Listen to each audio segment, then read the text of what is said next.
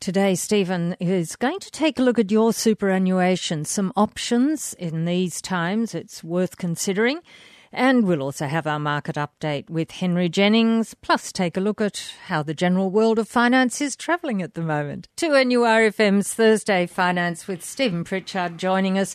And Stephen, before we get on to currencies and commodities, are there any COVID-related items that we really should know about at this stage? There's a couple of things that have come up since the end of the financial year. So since the 1st of July, you've been able to apply for small businesses have been able to apply for an additional $3,000 government New South Wales state government grant to assist your small business to reopen or do some cleaning processes. There's a list of things you can apply for, so you just need to go and type in on Google New South Wales Government $3,000 COVID grant, and up it'll come, and you just need to fill the application form in. If you're eligible, fill the application form and send that in, and hopefully you'll get $3,000 for listening to us. And the other thing we need to talk about is since the 1st of July, you can now eligible to apply for your second round of superannuation release up to $10,000. You need to do that by going on your MyGov site, apply through the ATO. The ATO, after you complete the hardship questionnaire, the ATO will then send that information onto the superannuation fund and process the release of the money from the fund. So you do have to prove that you are experiencing hardship? There's a series of questions you need to answer to prove your eligibility for the taking super out. So it's not just frivolous, I'll go and spend this money. Yes. I think that's what's happening in some case, but you are supposed to answer the questions truthfully, and the process is you go to the ATO MyGov website. The ATO is the authority that approves the early release of super, and they will then send the applications on to the super fund to process. So it's no use ringing the super fund; they can't do anything. Now, on that earlier comment, the ATO has said in the last 2 weeks that they're going to go and check some of the statements that people have made. So just be a bit careful there. Yeah. Okay, now in the meantime, how is gold going? How are my gold reserves? Your gold reserves, you like my stack of gold under the bed. Like Harry Potter, are you? So the gold price was down $23.05 for the week to 2,571 Australian dollars, and the oil price was up 11 cents a barrel to the week to $62.24. Mm-hmm. So not really much. Not much changes. All the changes are less than 1%. The currency. Currencies. Good news if you're going to travel overseas. Yeah, well. Good news if you're importing stuff. So the Australian dollar continues to go higher. It's 70.08 US cents at the moment, which is up just on 0.5% on the week, which is a really substantial move. The Great British Pound, it's 55.66 pence, which we were also up almost 0.5% on that. The New Zealand dollar was $1.06, which we're up 0.6 on, and the euro is 61.38 euro cents, which we were down 0.32 cents on. Not much in that. Not much movement, really. No, it's interesting. The trend of the dollar is generally up, though. Yeah, that's good. What about share markets? The share markets around the world continue to defy gravity. The Australian market was up 85.4 points on the week to 6,160. The S&P 500 was up 74.5 points to 3,226. And the UK FTSE was up 243 to 6,292. So as the health problems appear to be getting worse, the share markets get higher, which is interesting. Got to put your optimism somewhere, I suppose. Optimism. People have been buying some BHP shares, which were up $1.54 on the week to $38. They haven't been $38 for a long time. CBA was up $2.31, back above $72.73. NIB was up 12 cents to $4.76, and Telstra was down 4 cents to $3.47, which is still a reasonable price compared to a month or so ago. And the fuel price, $1.17.3 for unleaded in Newcastle, $1.11.1 for unleaded in Sydney. Diesel in Newcastle is $1.21.2 a litre, and diesel in Sydney is $1.16.6. Thursday Finance on 2NURFM, and time for us to take a look at the market, our market update. Stephen Pritchard with Henry Jennings. Henry, we're back. We're back, Stephen. How are you? I'm good. That's good. Bit cool up here, but we'll get there. Surviving the wild weather and the wind and the waves? Yes, at least it's not raining here today, so that's one good thing. Yes, and here as well. It's actually, the sun's been out even. Oh, yeah. Slightly. Slightly? Yeah, it's slightly here. Still a bit chilly. Yes, the sun's out if you're a shareholder in Afterpay, though, isn't it? Oh, yes. Well, this has been, this is the stock that divides a nation in some respects, certainly the nation of traders and investors. Certainly some people don't believe in the whole buy now, pay later model and think it's all, sort of made up funny money and really has no future. And other people are massive fans. This one is now trading at around $68. They've recently done a capital raising to raise around 800 and something million plus, which is usually not a great sign for stocks. The two of the founders also sold down $250 million worth of the stock. Mm-hmm. So I don't know whether that rings alarm bells for you, but it does sort of ring slight. I mean, they've still got big holdings, but that is a big slug of money to take off the table, even in Sydney and Melbourne property markets. It's that buys you quite a lot of real estate. So it's one of those areas that does sort of divide, and analysts have been rushing to update their price targets on these things and come in for a bit of criticism. I have to say some of the big guys have sort of gone from price targets of $25, $30 to price targets of $100, and you just scratch your head and go, really? How'd you come to that? So it has been somewhat controversial, having waded through pages and pages and pages of these analyst forecasts. You can kind of see where they're going with it, and you can also see that they have a sort of one broker had a best case, a base case, and a worst case, and there was a range of prices that they thought the company was worth given those three scenarios, and then put a probability on each of those, and that's where they came up with $101 valuation. So the Dalmatian valuation, the 101 Dalmatian. So yeah, it's been a sexy sector, and there's all the peripherals as well, all the wannabes that are trailing, the Zips, the Sezzle, the Split-Its, the Open Pays, all of which seem to be wilting as the big daddy of them all continues to hold up. I guess the question comes as to when the wannabes start to look attractive and the big daddy looks expensive. So I'm sure that will come, and we'll see some rotation eventually. But the big daddy doesn't actually make any money, does it? Well, you know what? None of them make any money. No. None of them make it. In fact, the only one that makes money is a company called Flexi Group, which hasn't got a particularly cool and trendy name. No. But it has a product called Hum with two M's, and it does make money, and it even paid a dividend, and has done for many years. And these guys were the daggy kind of Harvey Norman, 60 months free, interest-free credit, all that sort of stuff. And the stock, apart from the big dip down in March and then the rebound, has really done nothing. They need to change their name. If they changed it to Hum instead of Flexi Group, I reckon you could put up 50 cents on the share price, just because the herd would go, oh, these guys do buy now, pay later, and they actually make money out of it. So it's been a tricky road for Flexi Group. I have to say they had too many products, too complicated, and the new, relatively new CEO, Rebecca James, has been doing a pretty good job in simplifying it down to sort of a much simpler suite of products. And that's the great thing about Afterpay, and it applies to Fortescue as well. Keep it simple, stupid. One product, one simple business proposition, and it works. Same as Fortescue, dig stuff up, send it to China. It works. Mm-hmm. And over at Seven Group, they're going in a bit the other way. So they're up, 16% of Boral now. Yeah, well, there you go.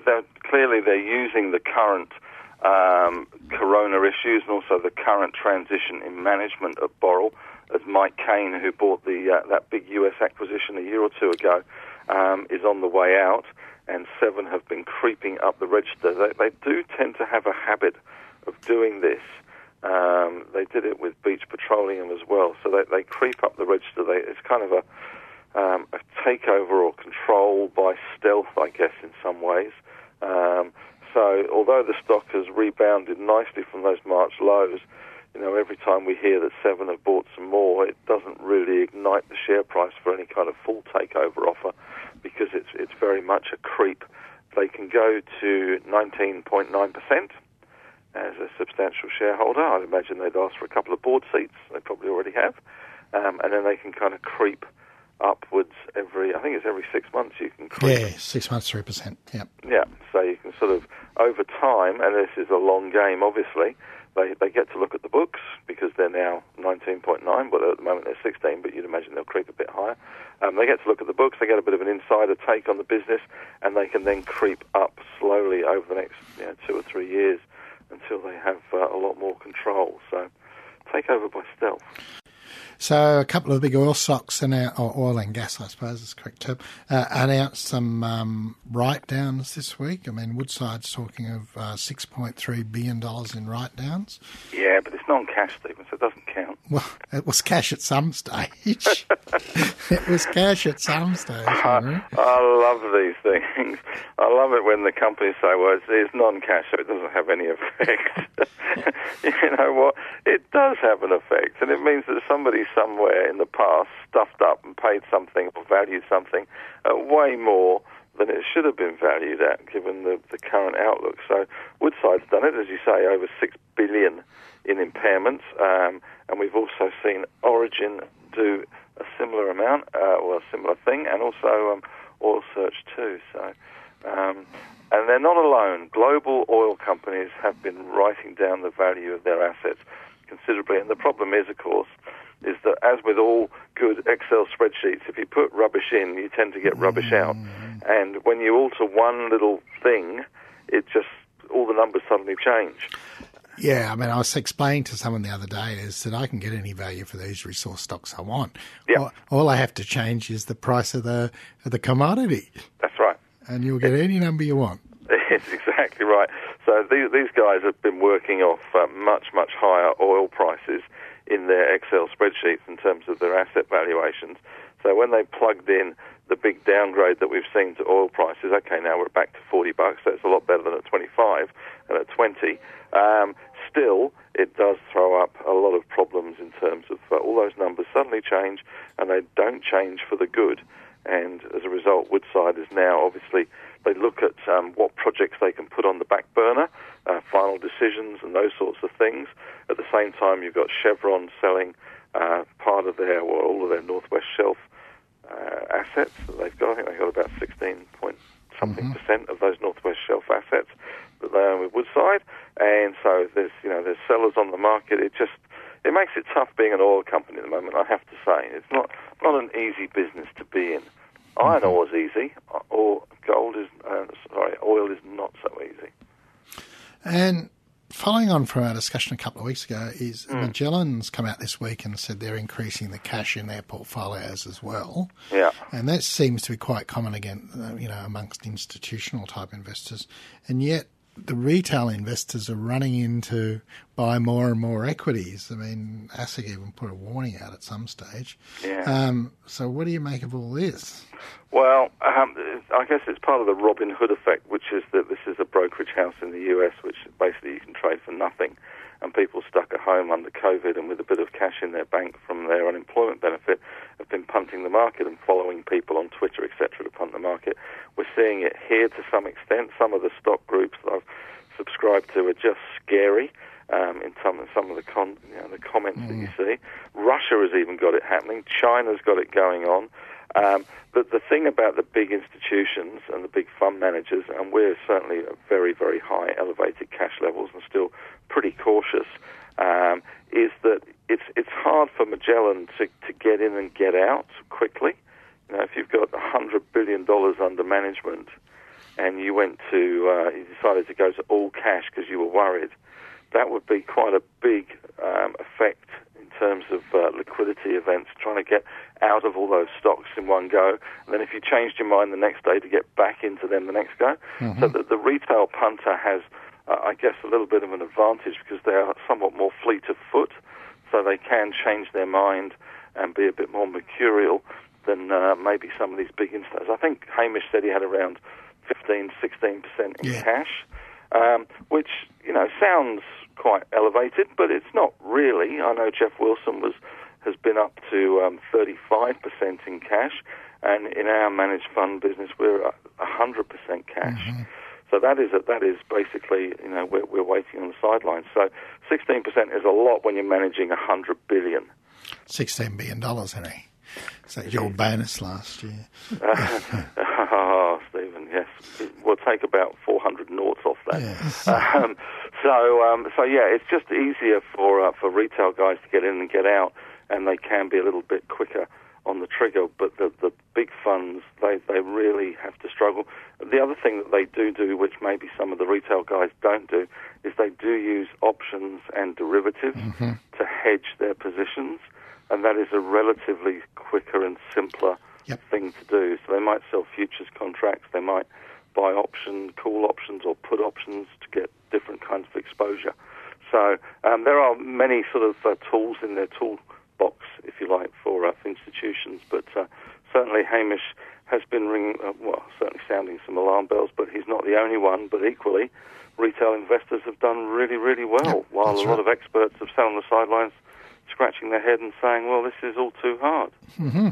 So who's the dummy? I don't know, but we'll have our expert back next week, Henry. Will it? Where? Where's it coming from? Yeah. Oh, okay. Provided that we're still... that everything's still going along. I'll be here, even if I'm locked in and locked down and restricted and God knows what else. Yes. The new normal, eh? Just don't go into Liverpool or Campbelltown. No. Well, I'm in the Northern Beaches bubble, I have to say. Yes, well, that's good. Keep the bubble going. Thank you so much, Henry Jennings from Marcus Today, and our market update returning next Thursday with Thursday Finance. Time for us to think about our superannuation. We're close to the start of a new financial year, and, well, what are some of the options we could consider? Yeah, I thought today there's a bit of confusion about various superannuation funds and options, and I thought we'd talk about today about what's available to the average type person with your superannuation fund options without going into some of the less common ones, right? So common options probably. So there's the two main type of options generally. Now we're not just talking about self-managed super funds here. No, this is talking about so we're going to talk about the public offer funds. Yes. And self-managed superannuation funds, right? Okay. So we're going to split here between the public offer funds and the self-managed funds, but we're not going to be talking about defined benefit funds and corporate funds and all those less common things. Right. So we'll just talk about what average people have come. So there's the two major splits. There's the public offer funds, which are basically available to everyone, and then there's the self-managed superannuation funds, which are also available to everyone, provided you meet some of the eligibility criteria, which most people would. So the public offer funds can then be divided into three kind of groups, and they kind of overlap a bit, but these are generally the three type of groups. There's the industry funds, which most people are also referred to as commonly as the union funds, but generally the industry funds aren't controlled by the unions. They're 50% union representatives and 50% employer representatives through their industry body. So we'll use the term industry funds for those. Then there's the private sector funds. Now these are public offer funds that are put out by Generally banks, life insurance companies, trustee companies, and there's a few other private sector ones around as well that are kind of independent. So they're another kind of category. And there's the wrap product type superannuation funds, and they're put out by, there's a Macquarie Wrap Super Fund, there's a BT Wrap Super Fund, and there's a few others around there as well. So what does that mean? Well, I thought we'd kind of go through them one by one. One by one, yeah. So things you need to consider when you're selecting what type of superannuation fund you suits you is you need to do a kind of bit of a checklist when you evaluate these things. One is your insurance options. Does the superannuation fund you want to go into have the insurance you need to take out or you would like to take out? Now, that's more applicable to public offer funds, because with a self-managed superannuation fund, you can put whatever insurance you want in there, and you just got to pay the premium. But generally, your insurance will be cheaper through your public offer funds than your self-managed superannuation fund. But you might not be able to get the insurance you want through the public offer funds. And then the investment options. Now going down here, we're talking about generally here, the industry funds usually have the least investment options. The private sector funds have, depending on the fund, usually more investment options, and a wrap type fund has considerably more investment options as well. And of course, the self-managed superannuation fund has the most investment options, because you can put things in there that none of the public offer funds will try and will have available. So, for example, if you had some paintings you wanted to put in, or paintings, some other, we would steer away from collectibles, because that's, to put, yes, you can technically put collectibles in there. You can put your painting in there, but the painting can't be kept in your office and can't be kept at home, and it has to be stored in a secure location, and it has to have insurance, and why would you bother? Yes. Right, but you can technically put collectibles into a self-managed super fund, but if you came to me, I'd tell you need your head read. Okay. But yeah, basically, your options for your funds is generally, you've got a pooled type option, and that's what's commonly available in the industry funds. And what that means is that they'll look at their things across their members, and they'll usually have a conservative fund, a balanced fund, or a growth fund, or some similar type names. Now, when you're considering those, it's important to get and I know this is boring, but this is important. One of the major things that will affect the end retirement benefit after the tax is the investment option that you select. Mm-hmm. Now, you need to get the PDS. Most of these PDSs will have the industry funds will have 3 or 4 options in there, and you need to look at which option suits you. Now, your things you need to take into account is the amount of risk you're prepared to take. A conservative fund has less risk than a balanced fund, and a balanced fund has less risk than an aggressive, or whatever they want to call it. And then your time to retirement. Now, the longer the time, and we're just talking general stuff here, the longer the time to retirement, the more risk you can kind of afford to take, because you've got the time to make that up. And if you look at all the long-term stats, the balanced fund or the aggressive fund will do far better than the conservative fund.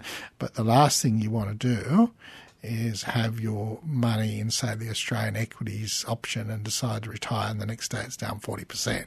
So you need to look at the investment options, try and understand them. Most of them have, estimated time frame you should put the money in, and the risk, and they're the 2 most important things you need to look at. But yeah, you need to look at that.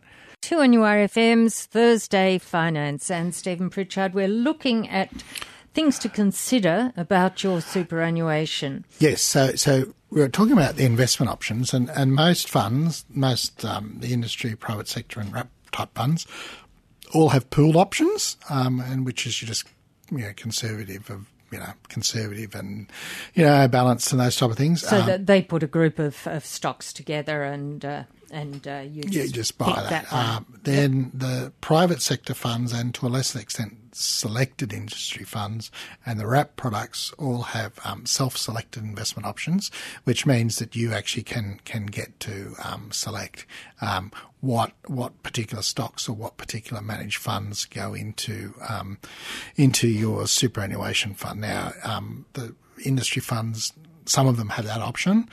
Some of the private sector funds have the options, but the wrap products generally have the biggest options in these. Now, some of these wrap products have 4,000 investment options. Wow. So you can, basically invest in any ASX-listed security and a great long list of managed funds, subject to some trustee oversight of what you're actually putting the money into. Mm-hmm. So they won't let you put it into the XYZ gold mine, or if they do, it'll be a small percentage of the fund, whereas, you stick to the blue chips or the banks, they're happy to put that in. So basically, going down the list, if you want to control your investments, directly yourself, the wrap product will give you almost as much control as a self-managed super fund without having to take on all the administrative burdens and issues.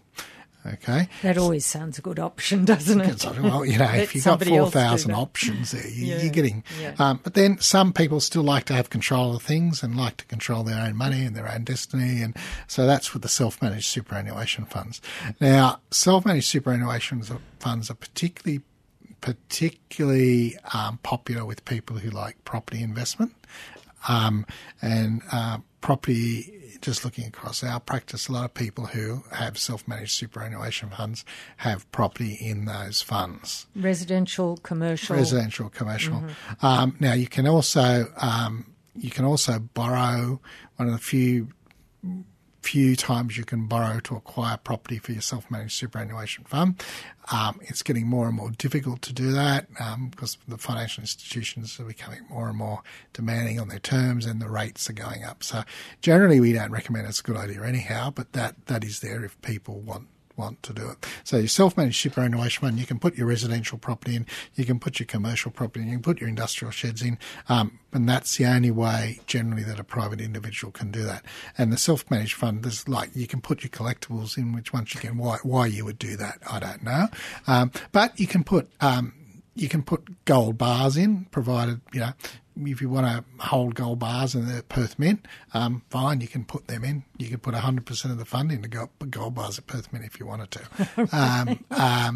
You've got to take into account the security issues and So because a gold bar is not a collectible, but a gold coin is. Okay. So yeah. And you don't normally keep your gold bars under the bed, do you?